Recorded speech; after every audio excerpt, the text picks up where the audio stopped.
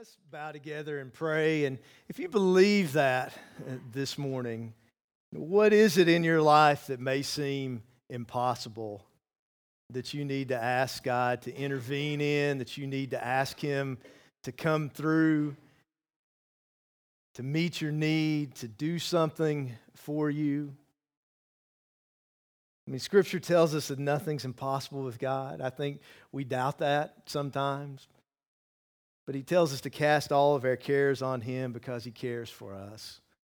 Lord, you know what each person needs. God, I pray that you would meet those needs in a way that you would be glorified, in a way that it's clear that it's something that you have done.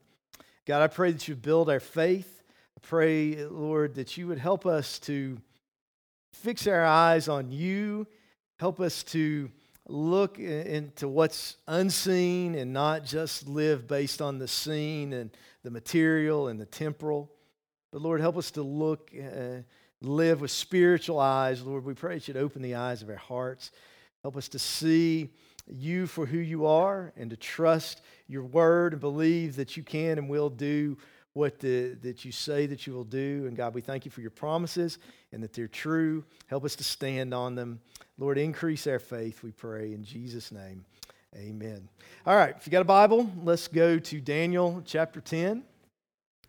And we put the verses on the screen if you don't have a Bible or a phone, but I think it's better if you're looking at it for yourself. So I would encourage you to go to your Bible. So let me start with a little quiz. For those of you that have been around True Life for a while and heard me preach a bunch, what is possibly the phrase that I use the most when I'm preaching?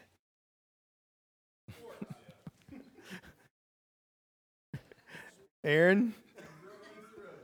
What? Do I use that one a lot? Okay. Well, yeah, what I'm thinking is what Will said. You can fall in the ditch on either side of the road. I do work at trying not to repeat myself too much unintentionally. Maybe the rubber meets the road, that's happening with. There are some things that I repeat myself intentionally, and this is one of them. So this is one of these chapters and one of these messages where you can fall in the ditch on either side of the road, okay? This is kind of like a lot of things in Daniel.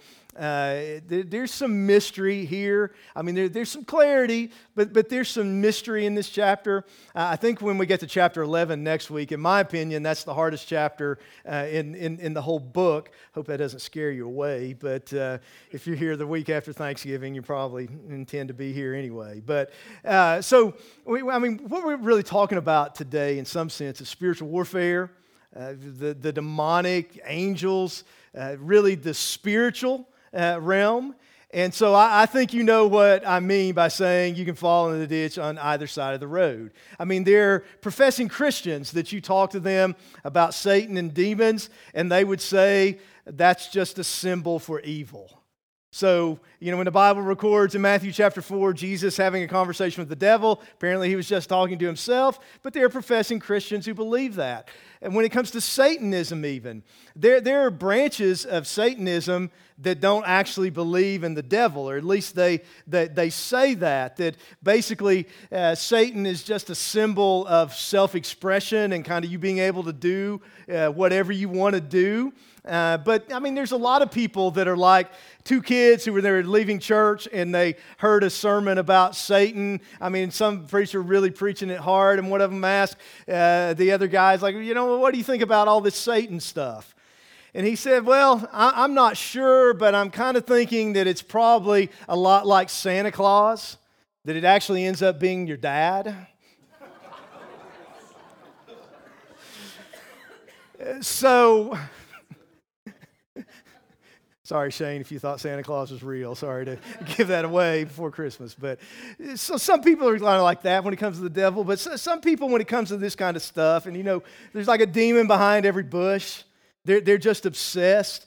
We used to, when we went on vacation, we used to try to go to church We apparently, though, we're not very good at picking churches. We had some bad experiences with this, but I really believe when the Bible says, "Don't forsake the assembling of ourselves together," that we give our Sunday mornings. It's our first fruits to the Lord, and we have somewhat kind of given up on it. But one of those experiences, we were traveling. We went to church with some friends one time, and this may possibly be the most out there, strange sermon that I have ever heard in person in my life.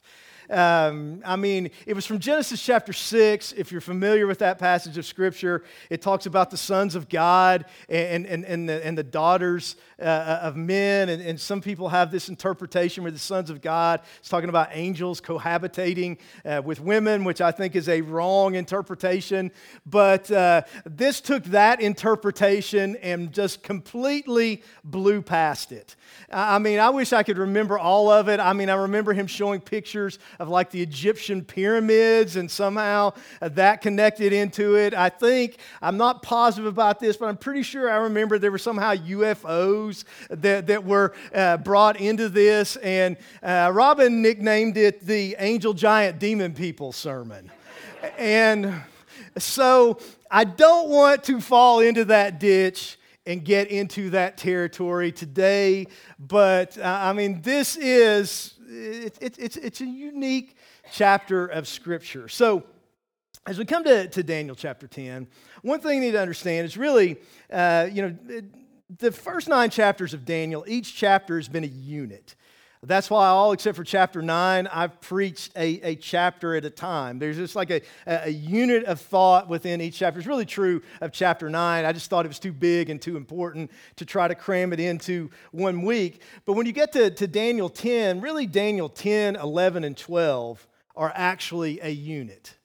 So, but you don't want me to try to preach all 3 in one week because we'd be here till Christmas. So you should appreciate that I'm breaking it up. So basically what you have in Daniel chapter 11 is actually the longest prophecy in the Bible. We've seen some detailed fulfillment of prophecies. Daniel 11 really probably dwarfs what we've already seen in Daniel 2, 7, 8, and 9, at least in the amount of detail that's in it. Really, Daniel chapter 11 pictures God working out His will in the world, in the physical realm. Chapter 12 ties it into eternity. But then in chapter 10, we're God's pulling back the curtain. He's unveiling the spiritual realm, and He's giving us the story behind the story. He's teaching us here, really, that what's happening in the spiritual realm is actually what causes what's happening in the physical realm, and He wants us to get beyond just seeing with our physical eyes, and He wants to open the eyes of our heart and build our faith so we see with spiritual eyes into the spiritual realm. He's taking us behind the scenes. If you ever seen like VH1 Behind the Music, where they kind of get past the success of the band, and like everyone's pretty much the same. They work hard and they tour and they tour and they tour and they build a following and they get rich and famous, and then they get on drugs and then they split up and now they reunite and they're 75 years old, leaving the nursing home, making bank, still touring. That's pretty much the story. It's behind the scenes. But this is taking us behind the scenes, past the physical realm, into the spiritual realm. So this is what it says, verse 1. He says, in the 3rd year of Cyrus, king of Persia, a message was revealed to Daniel, whose name was called Belteshazzar. The message was true, but the appointed time was long, and he understood the message and had understanding of the vision. Now, I want to read that same verse in a different translation. I don't do this very often. I preach from the New King James. But there's a phrase in there that the King James and the New King James translates it when it says the appointed time was long. But really, no other translation, there may be some out there, but no other translation I'm aware of translates it that way, and it's really probably not the best translation. So here's what the NIV says. It says, in the 3rd year of Cyrus, king of Persia, a revelation was given to Daniel, who was called Belteshazzar. Its message was true, and it concerned a great war. Now, again, war or conflict is probably the proper translation here. But in chapter 11, we're going to see these wars being manifested in the earth. But in chapter 10, we're seeing a war in the heavenlies, a war in the spiritual realm, a war behind the scenes that's actually determining the war in the physical realm, which is the point of all this. So, he goes on after that in verses 2 and 3. He says, "In those days I, Daniel, was mourning 3 full weeks. I ate no pleasant food, no meat or wine came into my mouth, nor did I anoint myself at all, till 3 whole weeks were fulfilled." And so that was Daniel's response to this. Then I want us to skip ahead to verses 12 and 14, then verses 20 through 21 to get a glimpse of this war. And we'll come back and kind of fill in the blanks on the rest of it. But so there's an angel that appears to Daniel. And he said to him, "Do not fear, Daniel, for from the first day that you set your heart to understand and to humble yourself before your God, your words were heard, and I've come because of your words." So like we've talked about already in Daniel, last couple of weeks, answered prayer. God heard his prayers, but there was a delay there. What was the delay? This is where this passage gets so mysterious.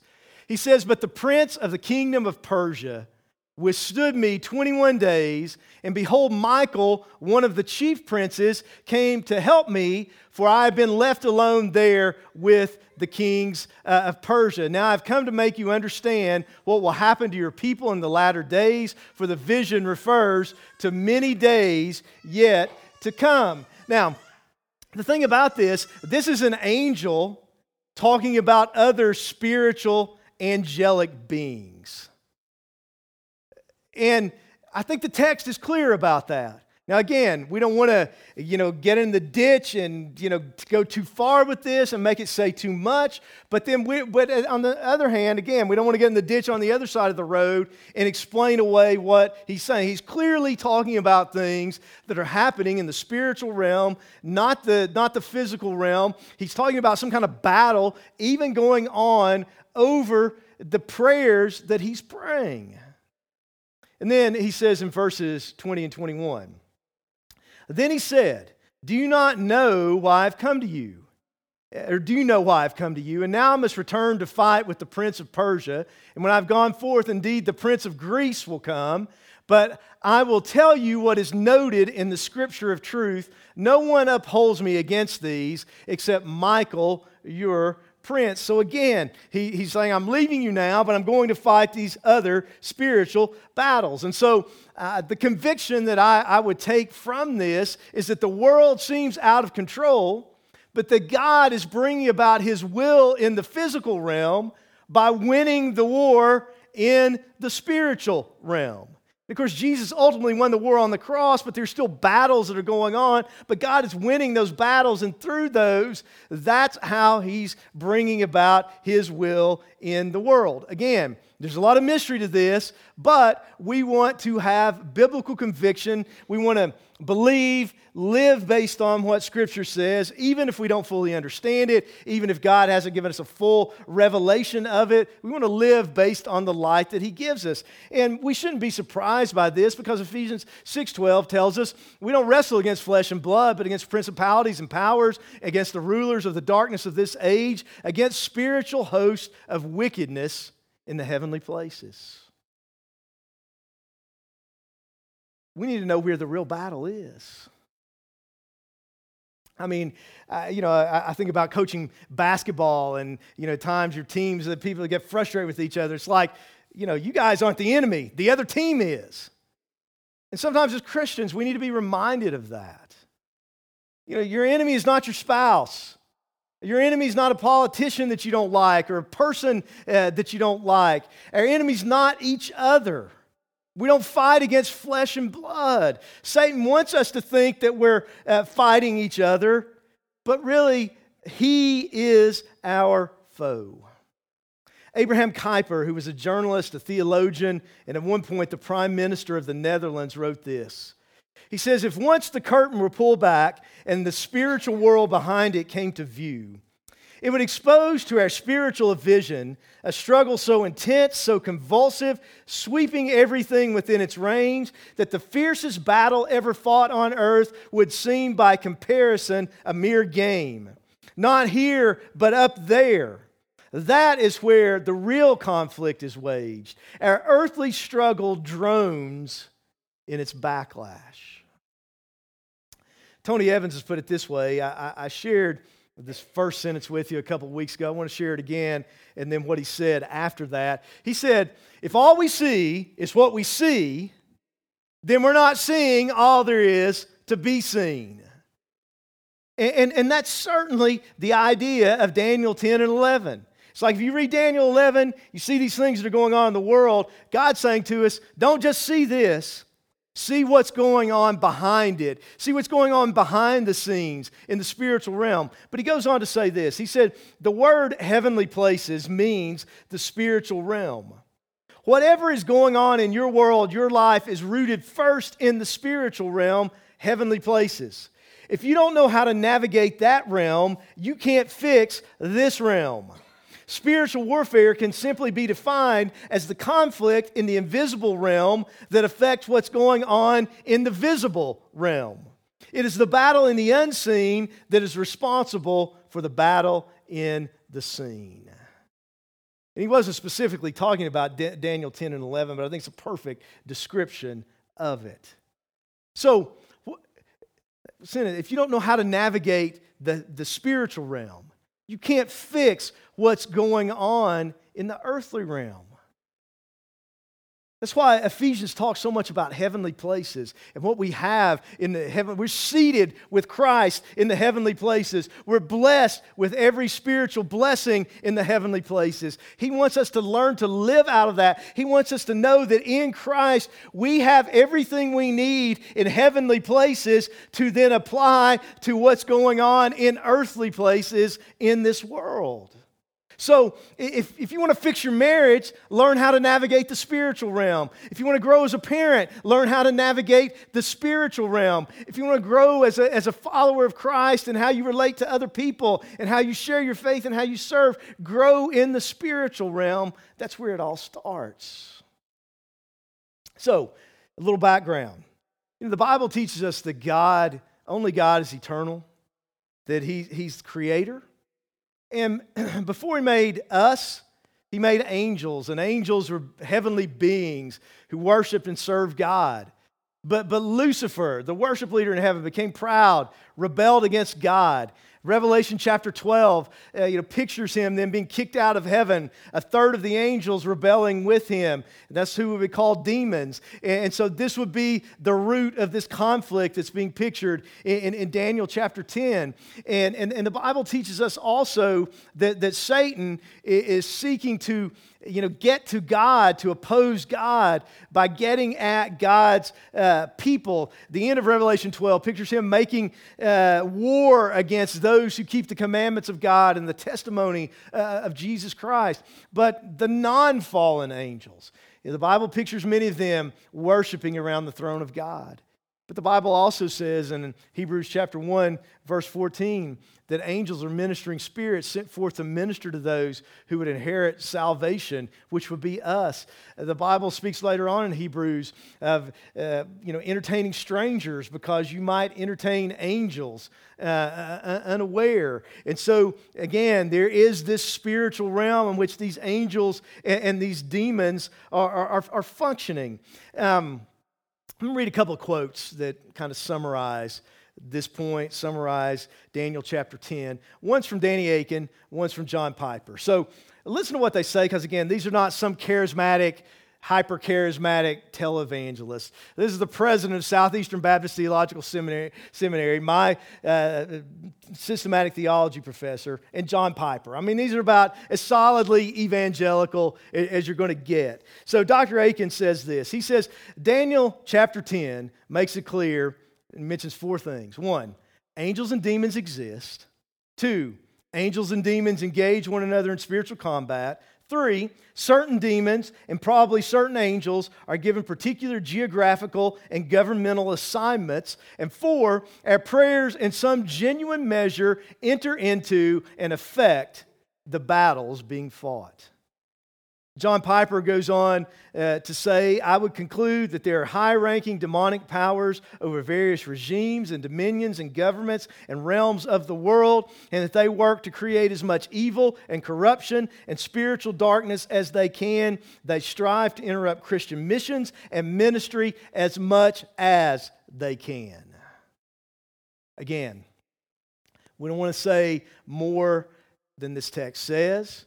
We don't want to get into some kind of ungodly, unbiblical speculation. But at the same time, we don't want to say less than what Scripture says. And I think they're saying what Scripture says here. And really, honestly, I believe that if we really believe this, it would change our prayer lives. It would change the way that we live our lives. So, if this is true, and if we have this conviction that there is this spiritual realm, there's a war going on in it, God is winning the war in the spiritual realm. He's bringing about His will in the physical realm through what He's doing in the spiritual realm. What would be the action that we should take? And I think the action we should take is that we will recognize that we are in a spiritual battle and fight with spiritual weapons. Recognize that we're in a spiritual battle and fight with spiritual weapons. I mean, so many times we're trying to handle problems that are spiritual in their nature with fleshly, worldly means. And it doesn't work. So, 2 Corinthians 10, 3-5 puts it this way. Paul writes, "For though we walk in the flesh, we do not war according to the flesh. For the weapons of our warfare are not carnal, but mighty in God for pulling down strongholds." You want to see strongholds pull down in your life? He says, don't fight with weapons of the flesh. Fight with spiritual weapons, casting down arguments and every high thing that exalts itself against the knowledge of God, bringing every thought into captivity to the obedience of Christ.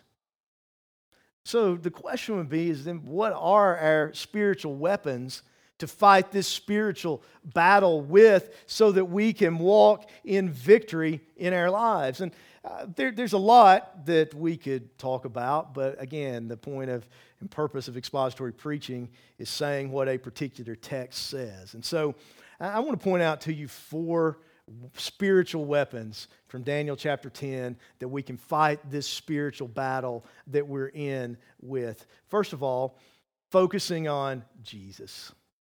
Keeping our focus, keeping our eyes fixed on Jesus is a spiritual weapon that we can fight with. Look at what he says here in verses 4-9. He says, "Now on the 24th day of the first month, as I was by the side of the great river that is the Tigris, I lifted my eyes and looked, and behold, a certain man clothed in linen, whose waist was girded with gold of Uphaz. His body was like beryl, his face like the appearance of lightning, his eyes like torches of fire, his arms and feet like burnished bronze in color, and the sound of his words like the voice of a multitude. And I, Daniel, alone saw the vision." Kind of reminds me of Paul on the road to Damascus. "For the men who were with me did not see the vision, but a great terror fell upon them, so that they fled to hide themselves. Therefore I was left alone when I saw this great vision, and no strength remained in me, for my vigor was turned to frailty in me, and I retained no strength. Yet I heard the sound of his words, and while I heard the sound of his words, I was in a deep sleep on my face, with my face to the ground." So, kind of a debate among Bible scholars and commentators on Daniel. Is this a Christophany, which is a pre-incarnate appearance of Christ, or is this an angel? And probably the majority opinion is that it's an angel. So I'll just tell you, I'm in the minority on this, but I believe it's a Christophany. I believe this is Jesus. I believe later in the chapter it's an angel showing up. But why do I believe that it's Jesus? Well, I want us to read from Revelation chapter 1. And I just want you to note the similarities between the two texts. So Revelation 1, starting in verse 12, John says that I turned to see the voice that spoke with me. And having turned, I saw 7 golden lampstands, which represent the churches there in Asia Minor that he's writing to. And he says, in the midst of the 7 lampstands, one like the Son of Man. Remember, we've read about that in Daniel. Clothed with a garment down to the feet and girded about the chest with a golden band. You see the similarities here. His feet were like fine brass, as if refined go back. His head and hair were white like wool, as white as snow, and his eyes like a flame of fire. His feet were like fine brass, as if refined in a furnace, and his voice as the sound of many waters. He had in his right hand 7 stars. Out of his mouth went a sharp 2-edged sword, which is the word of God. His countenance was like the sun shining in his strength. And when I saw him, I fell at his feet as dead. But he laid his right hand on me, saying to me, do not be afraid. I am the first and the last. I am he who lives and was dead. And behold, I am alive forevermore. Amen. And I have the keys of Hades and of death. It sounds like the two texts are talking about the same person to me. And so I believe that Daniel saw a pre-incarnate appearance of Christ. Well, how does this apply to us? Does this mean if we're going to fight spiritual warfare, we've got to wait for Jesus to show up in a vision? Say, no, we don't need to do that because we have the Word of God. The written Word of God reveals the living Word of God, the Son of God, the Son of Man, the Lord Jesus Christ. And if we want to see who Jesus is, and we want to know who He is, and we want to know Him, we need to look to His Word and focus on who He's revealed to be and trust Him. I think maybe the way for us to apply it would be Hebrews 12, 1 and 2, which says, therefore, since we are surrounded by such a great cloud of witnesses, let us lay aside every weight and the sin which so easily entangles us, and let us run the race with endurance that is set before us. Looking unto, which means fixing our eyes on, staring at Jesus, the author and finisher of our faith, who for the joy that was set before Him endured the cross, despising the shame, and has sat down at the right hand of the throne of God. Listen, if we want to be strong spiritually, the key is to get up, get in the Word of God, get our minds focused on Christ, surrender to Him, and then abide in Him throughout the day. Repent of sin, lay down things that hold us back, confess our sins as we sin, refocus on Him and look to Him, depend on Him, trust Him. Really, there's no shortcuts. This is how we grow spiritually. This is how we're strong spiritually. It's Christ in us. The way to live the Christian life is what Paul said, Galatians 2:20, I've been crucified with Christ. No longer I who live, but Christ who lives in me. And the life that I now live in the flesh, I live by faith in the Son of God who loved me and gave Himself for me. It's looking to Jesus, trusting Him, surrendering to Him, allowing Him to be in control, allowing Him to live through us. That's how we're strong spiritually. That's how we overcome. That's how we win the spiritual battles that we face in our lives. We can't do it apart from Christ. Second weapon that we have is prayer. Look in verses 10 through 14. Daniel writes, suddenly a hand touched me, which made me tremble on my knees and on the palms of my hands. And he said to me, O Daniel, man greatly beloved, understand the words that I speak to you and stand upright, for I have now been sent to you. While he was speaking this word to me, I stood trembling. And then we read these verses before, but I want to read them again. He said, do not fear, Daniel, for from the first day that you set your heart to understand and to humble yourself before your God, your words were heard, and I have come because of your words. But the prince of the kingdom of Persia withstood me 21 days, and behold, Michael, one of the chief princes, came to help me, for I have been left alone there with the kings of Persia. Now I've come to make you understand what will happen to your people in the latter days, for the vision refers to many days yet to come. Again, Daniel was praying. His prayers were heard. There was a delay because this battle was going on, but God answered his prayer. And so when we pray, do we see that there's a spiritual conflict raging? And like Danny Aiken said, somehow our prayers affect that. I mean, do we see that behind problems in our world, there's something going on in the spiritual realm? Do we see behind things that are going on in our government that may drive us crazy, that there's something going on in the spiritual realm? When we watch the news and we see images of a war in Ukraine, do we see that there's a war in the spiritual realm that's behind that? And if that's really true, while there's things that need to be done in the physical realm, where we need to start is with prayer, connecting us with God who's working in the spiritual realm. Or to bring it maybe down closer to us. You got problems in your marriage.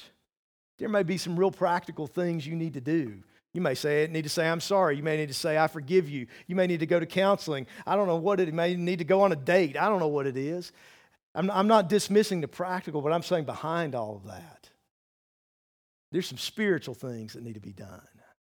You got a wayward child, there may be some real practical things you need to do, but you need to start with intercession, with getting on your face before God and asking God to intervene and overcome and to bring that child home, to do only what He can do, because only He can change hearts.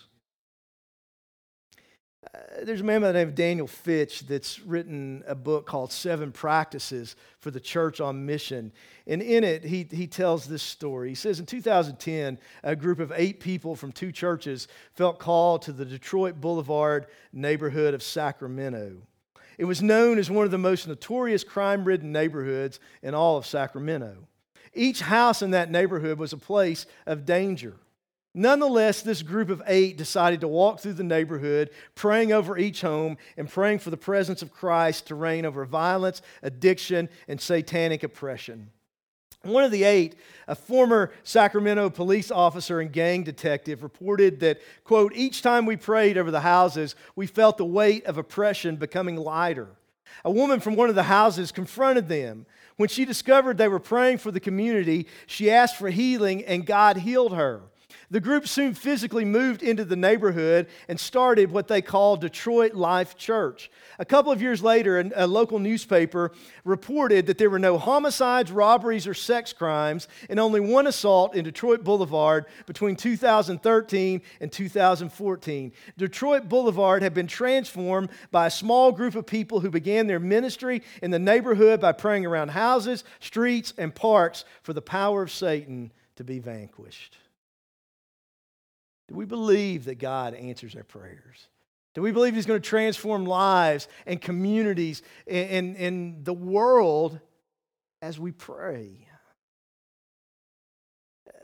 Danny Aiken has said this about the prayer in this part, and what he's saying here, I think they could be my word. This is how I felt as I thought about what's happening in prayer here. He says, I confess to being convicted, even haunted by this chapter. If the words of this chapter are true, and I believe they are, why do I not pray more? Why do I not pray with more passion and earnestness?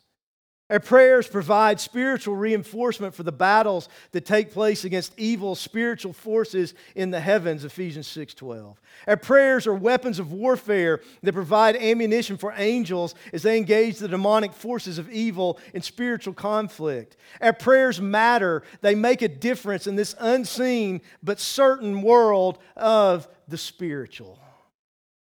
Again, it's a mystery, but it's clear that the text is saying at least that much.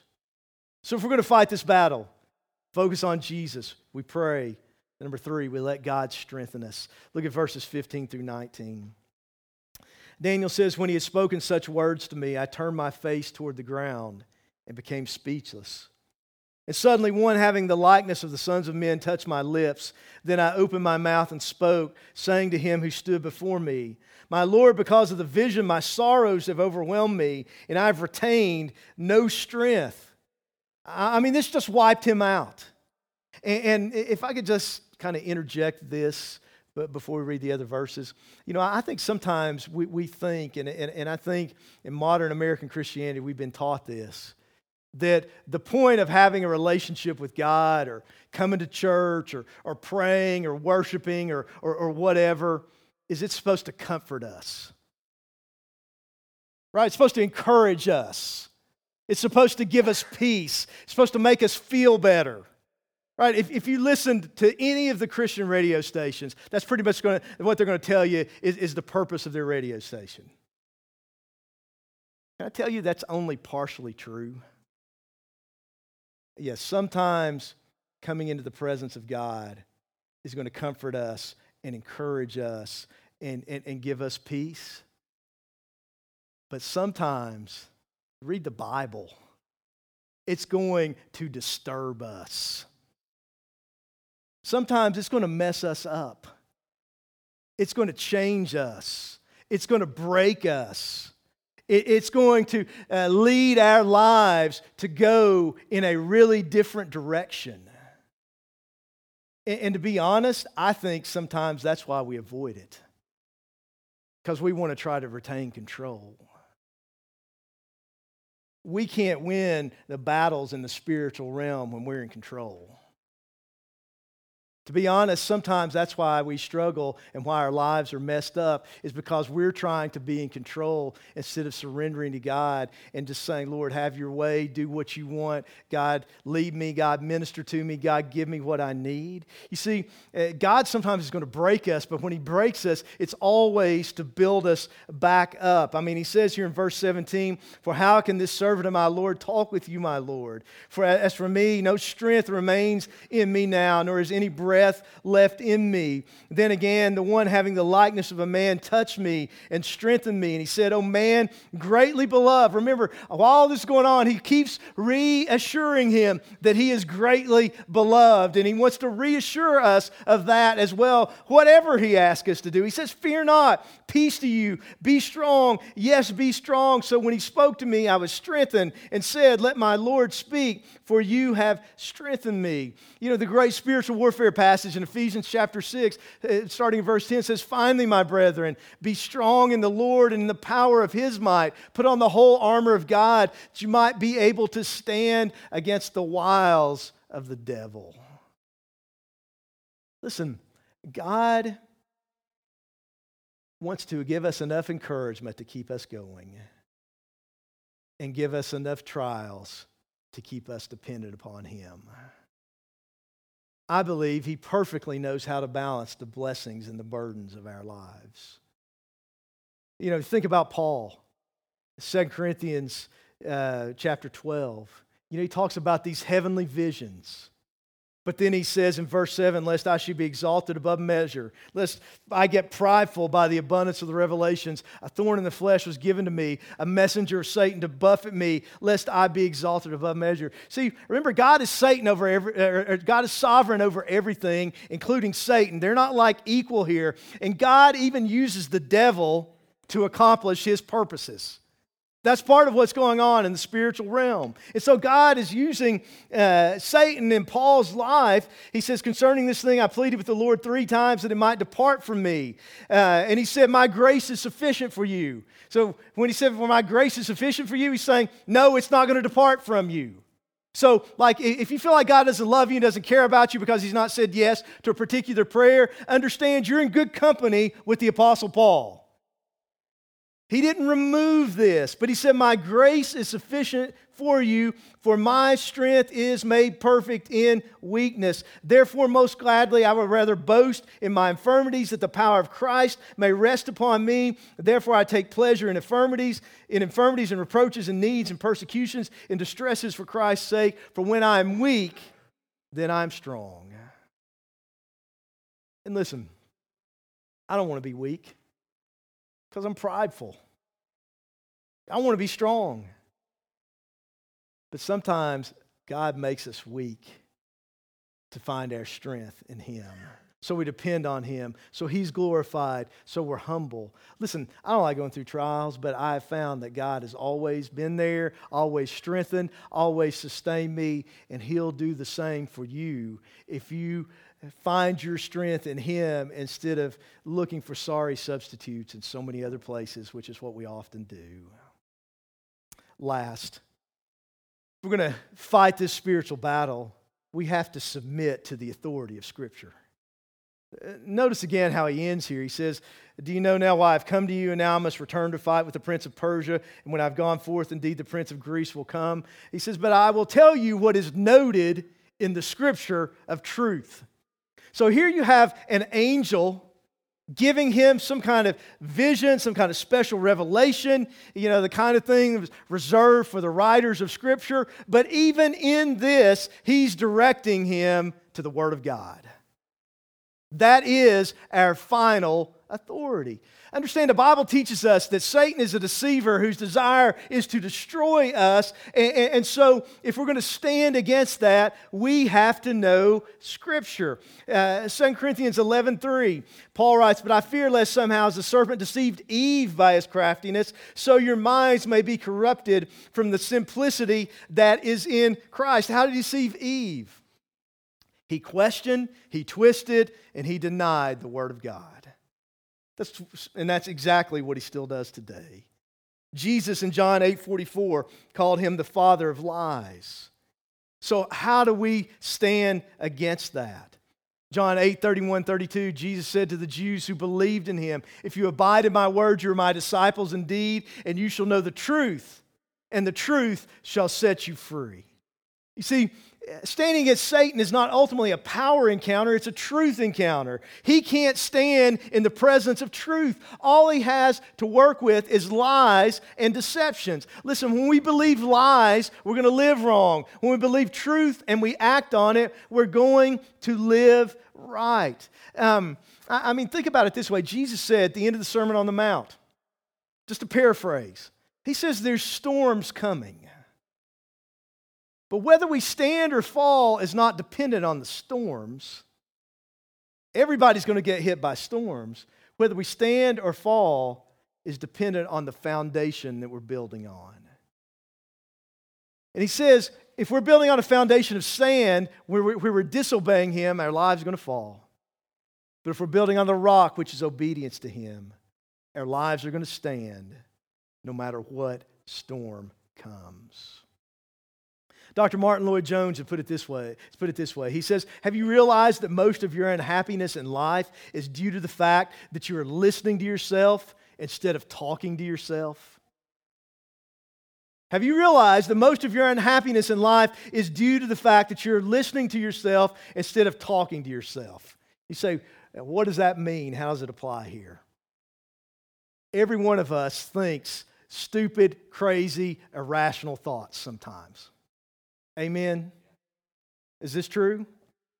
If we listen to those and believe those lies, it's going to mess up our lives. But when we talk to ourselves in the sense of we know God's Word and we can speak truth to ourselves, we can replace those lies with truth. We can take those thoughts captive, 2 Corinthians 10:5, with the truth of the Word of God. When we can preach the gospel to ourselves and remind ourselves that God loves us, that God accepts us, that we're His children, that Jesus died for us, that we belong to Him, that we're in His hands, that we're blessed with every spiritual blessing in the heavenly places, we can overcome whatever Satan throws at us in our lives. You shall know the truth, and the truth shall set you free. If we're living according to the truth, we're going to live the life that God wants us to live. If we're not, our life is not going to be what He wants it to be, or really what we want it to be. And so, just to apply this, do we believe there's a spiritual realm? And there's these battles going on in it. If we do, let's live like it.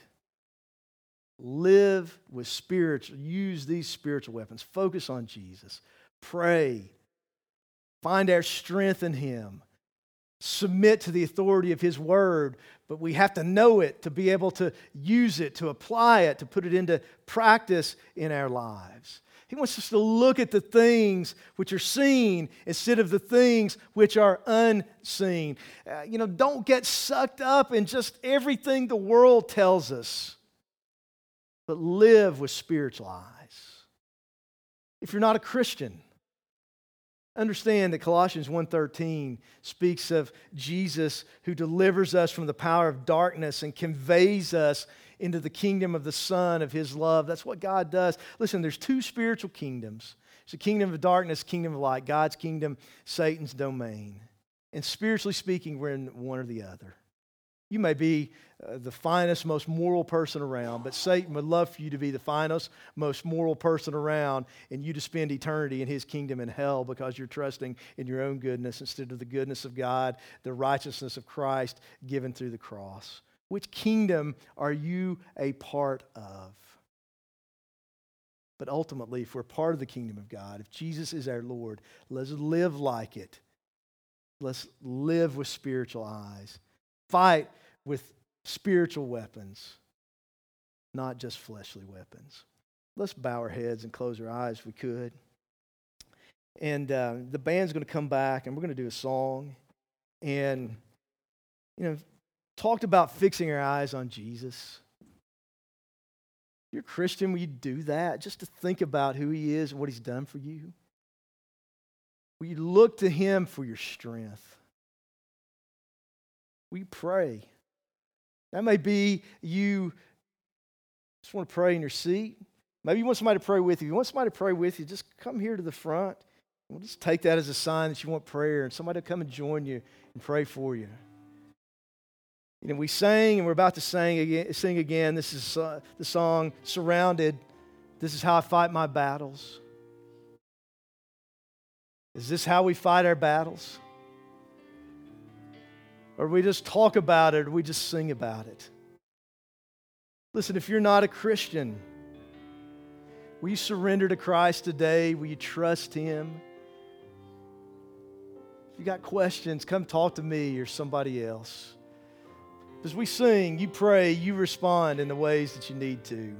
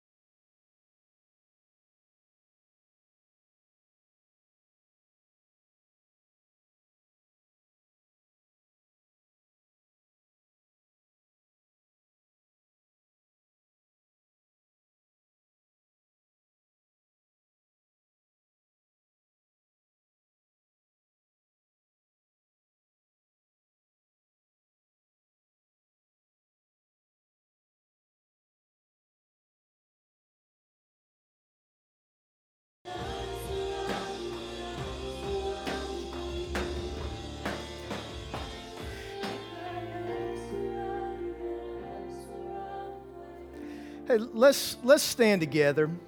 And I want to pray, and maybe we just sing that bridge one more time after that to close. But what I'm assuming that song is based on is the story in the Old Testament where I think it was Elisha, it might have been Elijah, and his servant, and the king's trying to kill him, and he's surrounded by an army, and his servant's scared to death.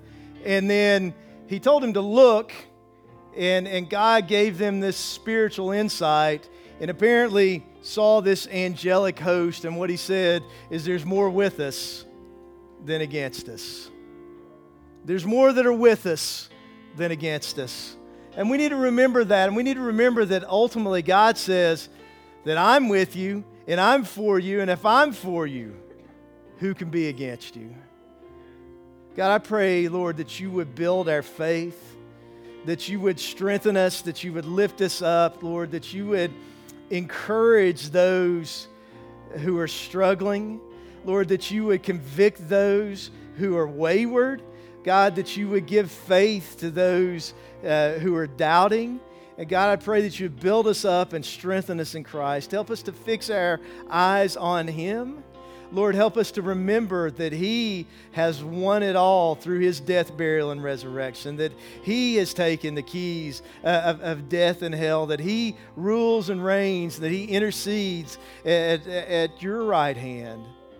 And God, help us to believe that we're in Him and that in Him we're blessed with every spiritual blessing, and help us to live like that. In Jesus' name I pray. Amen. When we finish, you need to come talk.